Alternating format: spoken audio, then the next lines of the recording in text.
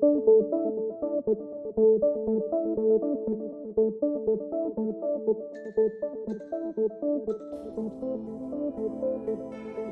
and welcome to the Hacked Off podcast. In today's episode, I have Alyssa with me and we're going to talk all things threat modeling. Alyssa, what is it that you do and what brings you to the topic of threat modeling? Yeah, so Alyssa Miller, I'm a hacker, a researcher, and ultimately an application security advocate. And that last term kind of holds a dual meaning for me these days. Personally, an application security advocate in that I enjoy getting out in the community, talking about ways that we can be better in terms of application security, and also delving into many other security-related topics. But now that's actually my title as well. I work for a company called Snyk, and we're focused on open source security. So a lot of the work that I do now for my day job is really blogging, speaking, doing research projects centered around how do we improve application security from the security perspective and work better with developers and operations teams and even the business around securing the product systems, things that we're creating every day in our brave new world of ever expanding technology. Okay, sweet. So an advocate is an interesting job title, but it's all things improving security by the sounds of it. Yeah, I mean, it's funny. I used to use the term evangelist, and I never really liked that term because it always kind of implies like, I've got this belief system and I'm going to cram it into your head no matter what.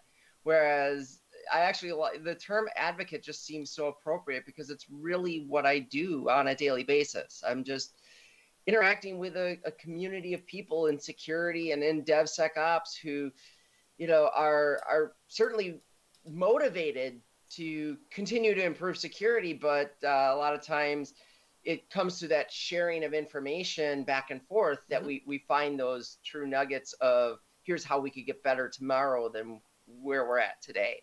Yeah, that sounds great. And the topic that we have set for today is threat modeling and how that links back into DevSecOps. But before we get into that, can you give us a quick introduction to what is threat modeling?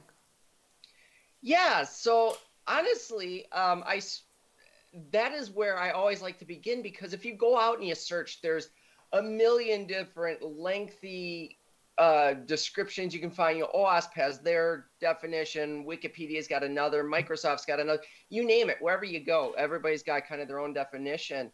And so I really struggled to just come up with, I shouldn't say struggled, but I really just focused on coming up with a very succinct description. And threat modeling ultimately, as I see it, is looking at a system and identifying the things that could go wrong so that you can inform your system's development throughout the rest of the life cycle. So at its core, it's just asking the question, hey, I'm going to build this thing, what could possibly go wrong? Or I'm going to have this system, what could possibly go wrong? And then responding to that. Okay, so that sounds quite generic then when you put it like that, like what could go wrong. Is that always a security focus, or is threat modeling possibly a little broader than security? Threat modeling can definitely get broader than security. I mean, certainly my focus on it is as it applies to security and privacy. But you'll see people talk about threat modeling in terms of even just everybody's personal threat model. How much information do you choose to share on the internet based on what kinds of threats that could result in for you? And everybody's got their own threat model. So you'll see, and I think that's where some of the confusion comes in too. People use that term because it is a term that's much broader. Like any security practice, it's got to be tailored for the organization or the person that's going to use it. And the methods and practices that you follow for it are all going to be different based on the situation you're in. Okay, so if somebody's hearing this and sounding like, okay, this makes sense, we're going to ask questions about our systems and see what can go wrong.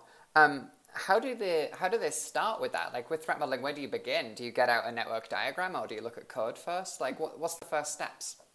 Yeah, so traditionally, and this is where things this is why I had to come up with this topic and in this definition for it. So traditionally with threat modeling, the overarching, generally accepted approach is you would start off by creating what we call a data flow diagram, Okay. which is I'm going to map out this entire system, all the components, where data flows throughout it, where there's trust boundaries between different components. So if I have service A talking to service B by an API, well, there's a trust boundary there because I have to authenticate something.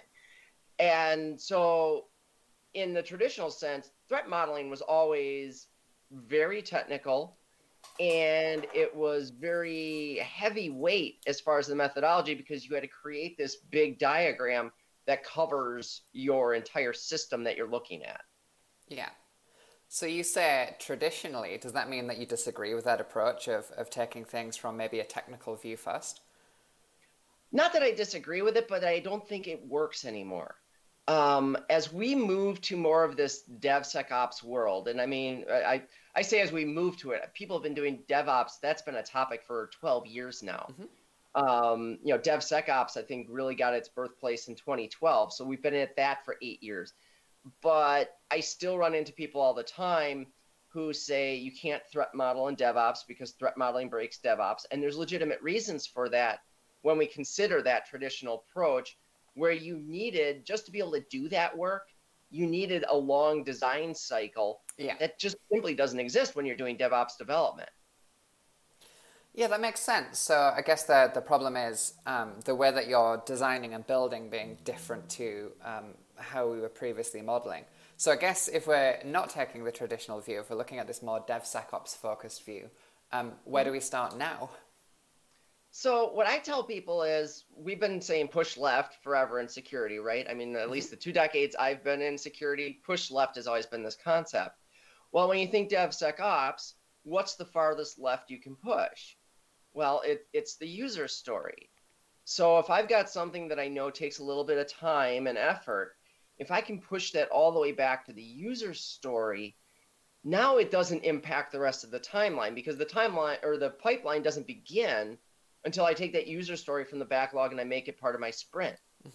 So my focus with people is bring your business folks in, bring your developers together, and start the threat modeling at the user story and limit your scope to just that user story. Instead of trying to threat model an entire system, think about just what does that user story introduce in terms of threats so that when a developer gets assigned that story as part of their next sprint, they've already got the information that they need and in language that they can understand so that they can now plan out and build the security controls that are going to be necessary to address those threats. Yeah. And so that's really my focus is it's moving away from all that technical jargon. Like we've got frameworks like Stride and Dread and Pasta and all these things that we use for threat modeling. And they're also super hyper technical focused. You have to understand all the terminology. Let's get away from that. Let's use the terminology we already have. It's called plain language, whatever, language we're writing in. Let's use that. And let's just use plain language to share this information back to, like I said, what can possibly go wrong based on this user story that I've created. Okay, so what kind of threats would we be looking at here? So you mentioned earlier things like security and privacy risks. If you're looking at just from the user story side of things, what could go wrong mean in that context? Yeah, so really think about the plain language descriptions of threats. What are the threats? Someone could steal. So there's a threat of theft. Yeah, that was a tough one to spit out. There's the threat of private data being exposed. There's the threat of your critical services being interrupted. So if we think about, industrial control systems, for instance, that's a big threat, right? If we're controlling a production line or we're trying to deliver electricity to homes, interruption of that service is a major threat. There's the exposure of secrets, and this is beyond private data. So this might be like intellectual property, or this might be secrets that actually exist within the functioning of the system itself. Yeah. So how do you, when you're looking at threat modeling and you're looking at this user story within the DevSecOps context, how do you know when you've found all of the threats? And really what I'm talking about here is things like, how do you as a team gain confidence that you've thought of everything that can go wrong, given that some things that might not be a concern for you might be a concern for other people? So to give you an example, it'd be things like location tracking, right? A lot of people don't consider location tracking a big deal. Yeah, maybe it's a privacy risk, but it doesn't affect them. But then you think of more diverse groups where you bring in risks like stalking and abuse and those kinds of things. How do you make sure that your team understands all of the what could go wrongs? So I love this question because it gets me going down a path that I really love to focus on, and that is you will never identify all the threats, period. End of story. I don't care who you are, how great you are, how long you've been working in security and privacy and everything else. No one person is ever going to identify all those threats, and that's not a realistic goal. So first of all, what I tell people anytime I'm talking about security concepts, because we traditionally in security, we think in terms of that absolute, right? Yeah. We have to find all the bugs, we have to fix all the bugs, or we're going to get hacked. Well, yeah, there's some validity in that, but we really need to stop thinking that way. We need to start thinking in terms of continuous improvement. I call it the other CI. So people, talk about CI/CD, continuous integration, continuous deployment. Well, I talk about continuous improvement. Our goal has to be more secure tomorrow than we are right now. But to the end of trying to do a comprehensive job of identifying as many of those threats as possible, this is where it's crucial that you have a diverse, collaborative set of people working on identifying threats. So I mentioned the business people. A lot of times, the business side context isn't even included in traditional threat modeling methodologies. They'll get maybe developers and maybe ops people together. Maybe they'll bring in the security folks, the networking team, whatever. They'll bring those people together. But it's all very technologically focused. When you bring in business now, and you have the business actually thinking about this first as they're writing the user story, suddenly you get a very different perspective on what matters, because the business now is thinking far more about those edge use cases like you mentioned, where maybe we would have users who would fit this profile where stalking is a particular concern. And that now you bring in that greater context. You may even want to draw in people from your privacy organization, from your compliance and governance organizations to be a part of that threat modeling, because at the end of the day, that's what threat modeling is supposed to do. It's supposed to give us that view from a very functional perspective. Here's the threats. Now I can take that information, I can translate that into all the crazy technical categories that are in Stride and say, okay, yeah, this threat represents spoofing or tampering or repudiation or on down the line. But getting that functional view along with the technical view, that diverse set of perspectives from within the organization, that's how you get that more comprehensive identification of the different threats that could exist given this particular user story. Yeah. So it's continuous improvement. I like that as a term for building security. That sounds pretty good.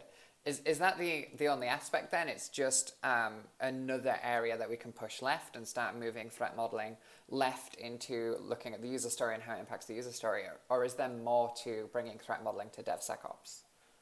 Oh, there's definitely more.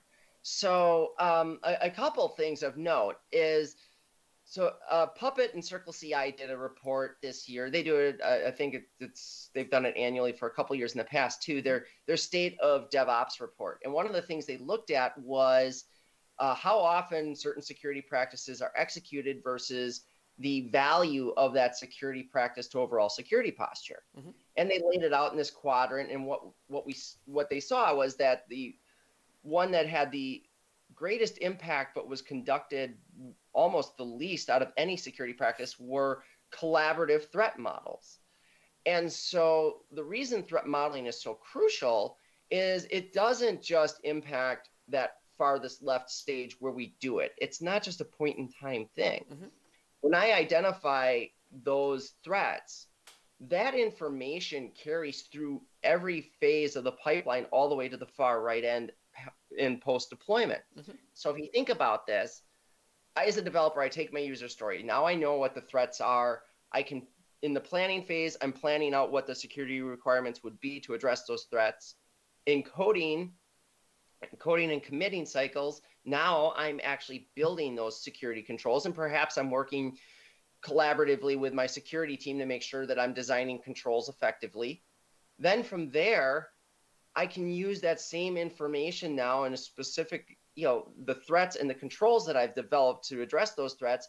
That informs my testing process. So now I can build test cases off of these documented threats and these documented security controls that I've created. Now I get to the point, okay, I've moved through my testing. I'm ready to promote this to production and deploy it. Well, now that same information about those test cases, how did we test them? What were we testing as far as the controls, and what threats were they addressing? All of that is information now that I use post-deployment to build my monitoring. So I know specifically what behaviors I need to prioritize my monitoring systems to watch for. So rather than running through, massive logs for my applications looking for every possible scenario I can ever think of, I know what the things are that are crucial to my application, and I can set up that monitoring. So in that way, threat modeling, we started on the far left, but it has influence across that entire pipeline. Yeah, that makes a lot of sense. How would you recommend people look at implementing that then? Is it just at every stage you have time aside to say, okay, what's the next thing for the threat model, or is it something that you design in right at the very beginning? These are the actions that we would take at every stage. Well, see, this is why I like putting it in the user story, because ultimately the user story lives through that entire cycle as well, right? I mean, you don't close a story until you've completed deployment of that story. So now you have this information, and my suggestion to people is, again, when you have the business write the user story, that's where it begins. They start identifying the threats. Now, as developers are taking that story as part of their sprint and they're going to implement it, they can be updating that user story, because they should be, because their testing teams are going to leverage that user story as well. So the developers are updating it with the information that they have. Maybe they're producing artifacts from builds and so forth that they can also pull information from. But continue to build it and keep that user story dynamic and flowing. Now you get to testing, and testing can talk about how this particular user story was tested, and that can be documented inside the user story. And then finally, you get to your post-deployment, where now we can implement that monitoring, and everything you need is right there in one place. So it's a little bit different way of how we treat user stories than maybe we have in the past. They become a little more living, breathing documentation than they were in the past. But it gives you that single point where everything that you need to understand for each phase of development now is in one place. Yeah. And it makes that backlog so much more valuable to you. Yeah, so as you go through, you're kind of gathering information from each stage then. So instead of having a user story that you write at the beginning that is static until you've implemented that functionality, it's more like through every stage you're kind of updating how that stage has impacted the threats. Exactly. And it works out really great then too now, and this is the other key, don't forget about your retrospectives. If you're doing retrospectives on your sprints, that is a great time to grab that user story and say, let's look at this. Let's talk about what we did here, because now you can leverage that in the lessons learned. That's continuous growth as far as a skill set for your developers and anyone else who hopefully is also involved in the retrospective. Hopefully your retrospectives aren't just your dev teams, but you have that ability to really augment the knowledge base of everyone involved, as now they see, yeah, this is what we did and it worked really well. Or I did this and in testing they found it didn't work, so we had to do something different. That's a great way to continue to build off of that knowledge without having to send people the formal secure code training and other things like that. Yeah.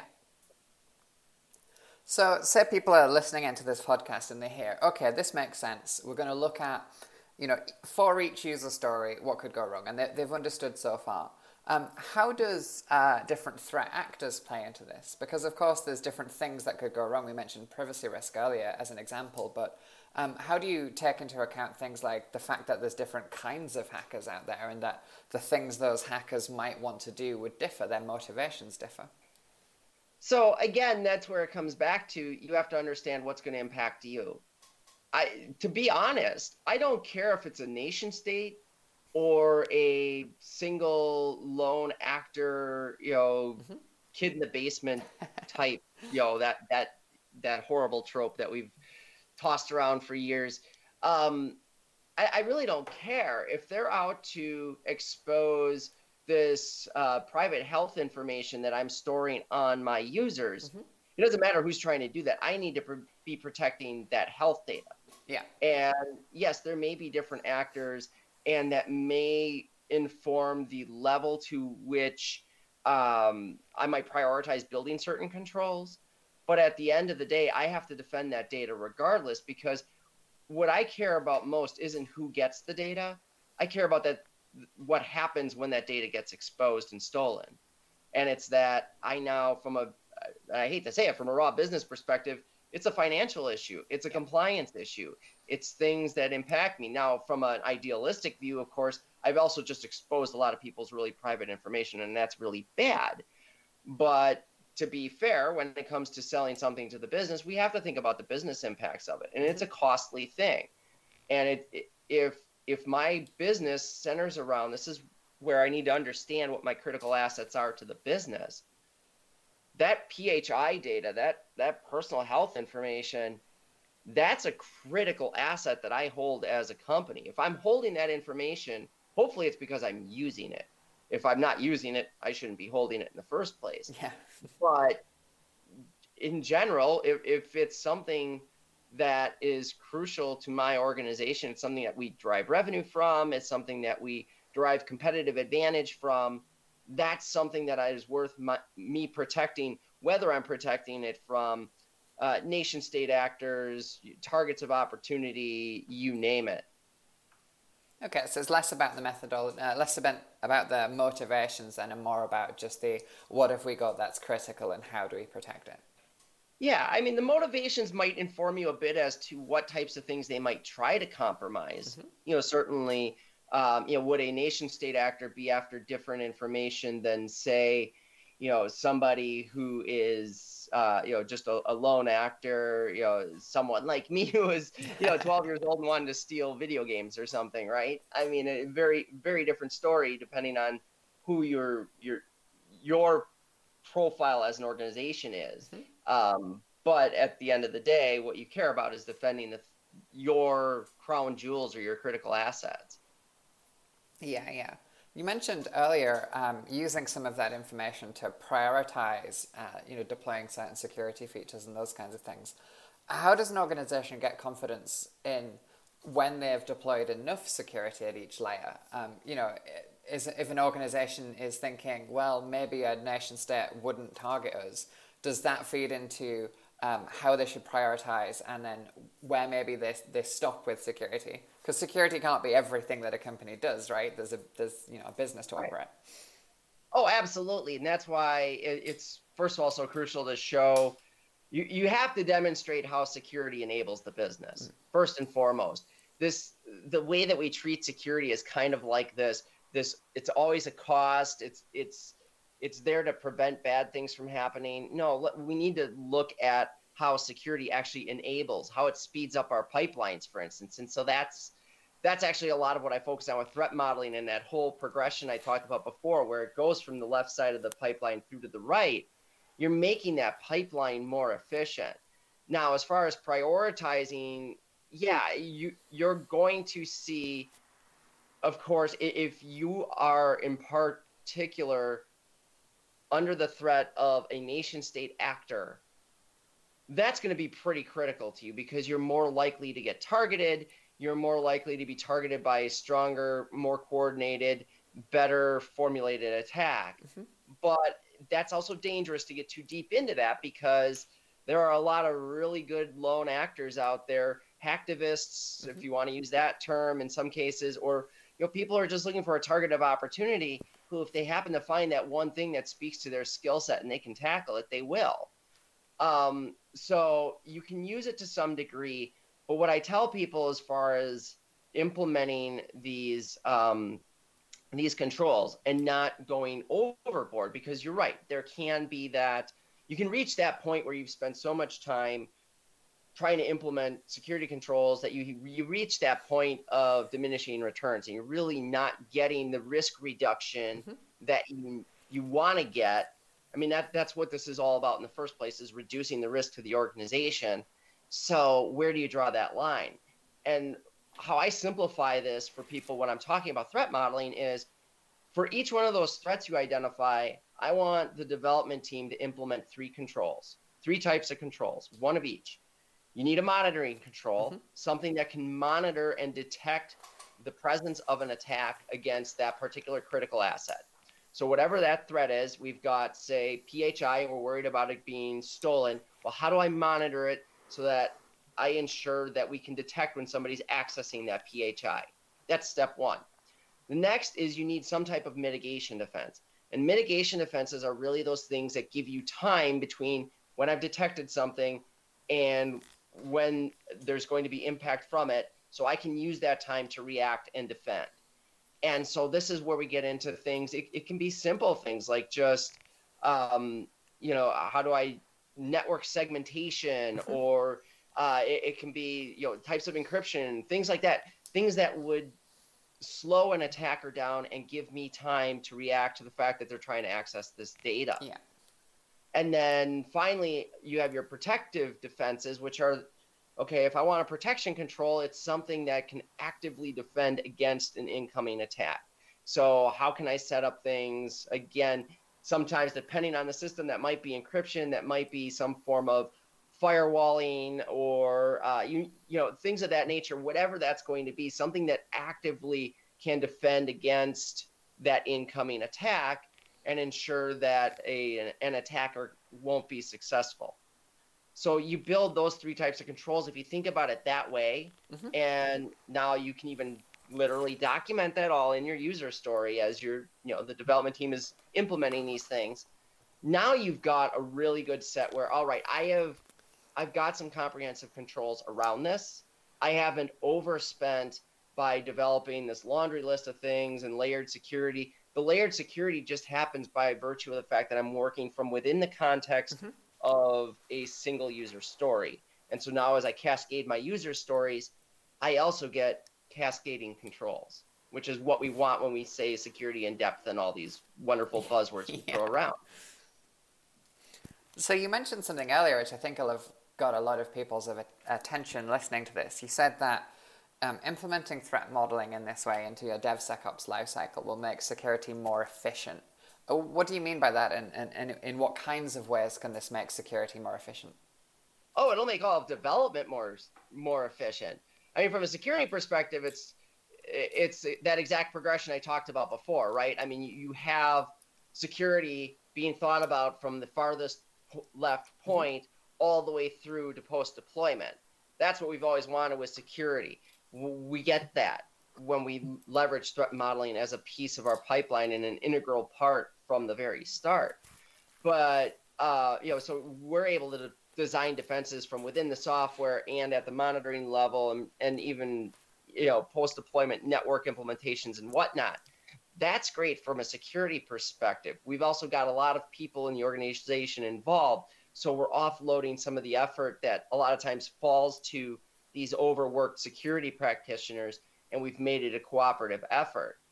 But what the real value to the business is, that comes when I say, hey, if we do threat modeling here, I can reduce the size of our backlog, and I can accelerate our delivery and our ability to deliver more functional user stories per sprint. And the reason you're able to do that is it's still the same push left story. We're taking security into consideration from the very beginning. And so that results in fewer security issues being found late in the life cycle. Yeah. And the later we find those security issues, the more issues that ultimately end up on the backlog. And those are things that are addressing flaws they're not addressing new functionality. They're not helping us meet our commitments to deliver new products, new functionality, new ideas, options, etc., to our customers. And it's those deliveries are the ones that make us revenue. Delivering security fixes for existing bugs doesn't build revenue. And so when you tie that all together in a cohesive picture and you take that to the business and you say, this is why we need to do threat modeling, if you can get those metrics in particular that I mentioned, like the number of functional user stories per release, and you can increase those numbers using threat modeling, that becomes something that every executive will look at and they'll immediately work to, they're in your court now. They're your allies. They're going to help you ensure that that gets adopted. They're now the champion for that, because you tell an executive, I can make more money for this company, they'll be behind you every time. Yeah, yeah. I mean, that makes a lot of sense, because I think what we're thinking from the traditional kind of software development practices, where we're pushing new features and then we're pausing to fix all of the mistakes, right? To fix all of the security vulnerabilities that were introduced.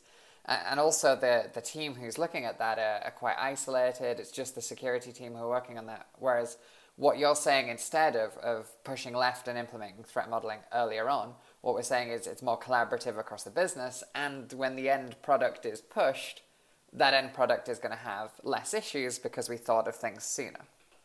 Yeah, exactly. I mean, think about your developer in a situation where there is no threat modeling and they get a user story and they start to implement it. Maybe they've had some secure code training, or they kind of know some things, but they send that off to testing, and they promote it to maybe a regression test environment, and some security tests run there, and all of a sudden they get all this feedback that, hey, here's all these things you got to fix that are security bugs. It's kind of like they throw it into the void and then just wait to hear back, and then they get this feedback cycle that comes back and says, okay, now you got to fix all these things that you never even thought about before.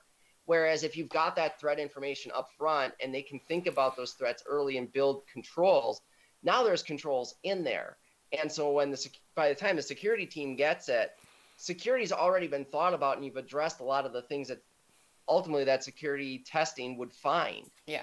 And so that alone makes such a crucial difference when, especially again, when we're sitting in DevOps and we're trying to move quick. There's nothing more powerful than getting ahead of the game like that and reducing those long feedback cycles of, hey, this SAST tool is going to run and analyze my code, or this DAST tool is going to run and it's going to find all sorts of functional issues and kick those security problems back to me. Yeah, I think this links back to right at the beginning as well, where we're talking about threat modeling being maybe broader than just security and just, I guess, specifically like software vulnerabilities.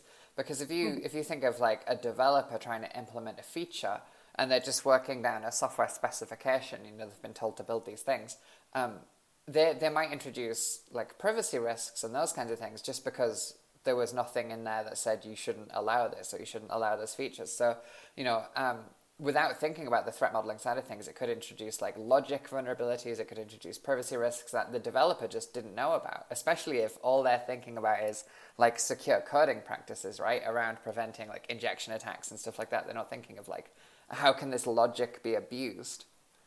Right, exactly. I mean, how many of our developers go to detailed privacy training? Not many. Yeah. A few might, they probably go to some basic privacy training that's required for GDPR compliance or something like that. But as far as being able to actually sit there and identify, hey, this is something that is private data that I need to protect, or this is something that's going to be subject to a DSR request down the road, so I need to make sure that we can easily recover this information and share it and then delete it if it's requested. Those are the types of things. Your developers aren't experts on GDPR. I bet if you walked up to most developers and asked them what a DSR was, they wouldn't even know that's a data subject request and what that means to their business. And so, being able to have that information put in a way that the devs can see it in plain English or whatever language, that's crucial. Yeah, I think you've raised that point a couple of times as well about using plain English or using like simpler language. Because, of course, we know within security, we love our acronyms and we love our technical terminology, and sometimes we might use a term. The example that you gave here, of course, DSR, we might use a term in documentation that we know what it means, but if the devs don't know what it means, then they can't implement that. Or if it might just slow them down as they go away and find out what that means. But if it's in plain English, right, or just a plain language, they can get straight on and work. Exactly. Okay, well that sounds pretty great. I think by the end of this, we'll probably have an awful lot of security advocates who've listened to this. Is that a good overview then of threat modeling and how it plays into DevSecOps, or is there anything that we've missed? I think we've actually covered it really well. The last thing that I just bring up anytime we're talking DevSecOps is just remember that DevSecOps and its precursor DevOps, the intention always was to create a culture. We tend to get hyper focused when we talk about DevOps or DevSecOps and CI/CD. We get so hyper focused on tooling. How do we automate everything? It's not always necessary to automate. Sometimes just bringing collaborative groups together and getting them working together on something is all that's needed to accelerate your pipeline. And the reality is that's where DevOps started. If you go back to Patrick Dubois back in 2008 in Belgium, that was what he was trying to do. How do I get devs and ops working better together so that it's not such a difficult butting of heads every time we try to deploy a new piece of software? And now 12 years later, we've got this ubiquitous term of DevOps and DevSecOps that, still has some cloak of mystery around it. Yeah, so we're talking about, DevSecOps trying to bring out the culture of working collaboratively, and all we're saying here is just add a little bit of threat modeling and security into that. So it's not all about the culture of building efficiently, but it's the culture of understanding security as you go. Exactly. The shared responsibility across all those disciplines to create software quickly, that's stable, and that's secure. That's the end goal. Awesome. Well, I'm very, very happy with that overview there. Was there anything else you wanted to add before we close? No, I think we've covered it. Just to say that I really appreciate the time to share. I speak on this topic pretty regularly. As you can probably tell from this conversation, I've got a lot of passion for it. So to anyone listening out there, feel free to connect with me on social media and we can talk more. I'm always happy to share ideas or talk about other people's ideas and just see how we can continue to get better. So if people want to hear more from you, where can they find you? What's your social media of choice? Twitter mostly, at Alyssa M_infosec, probably the lamest handle ever. But, that's the easiest place by far. My DMs are always open. I'm pretty active out there. You can also find me under LinkedIn as well. It's Alyssa M-infosec at the end of the URL. Either place are really good. Or the other option, if you're looking for where I'm going to be speaking next, if you go to AlyssaSec, so ALYSSASEC.com, I've got a blog out there that I don't keep up to date very well. I apologize for that, but I do keep my speaking engagements pretty well updated too, so you can see videos of past talks I've given or see where I'm going to be speaking next.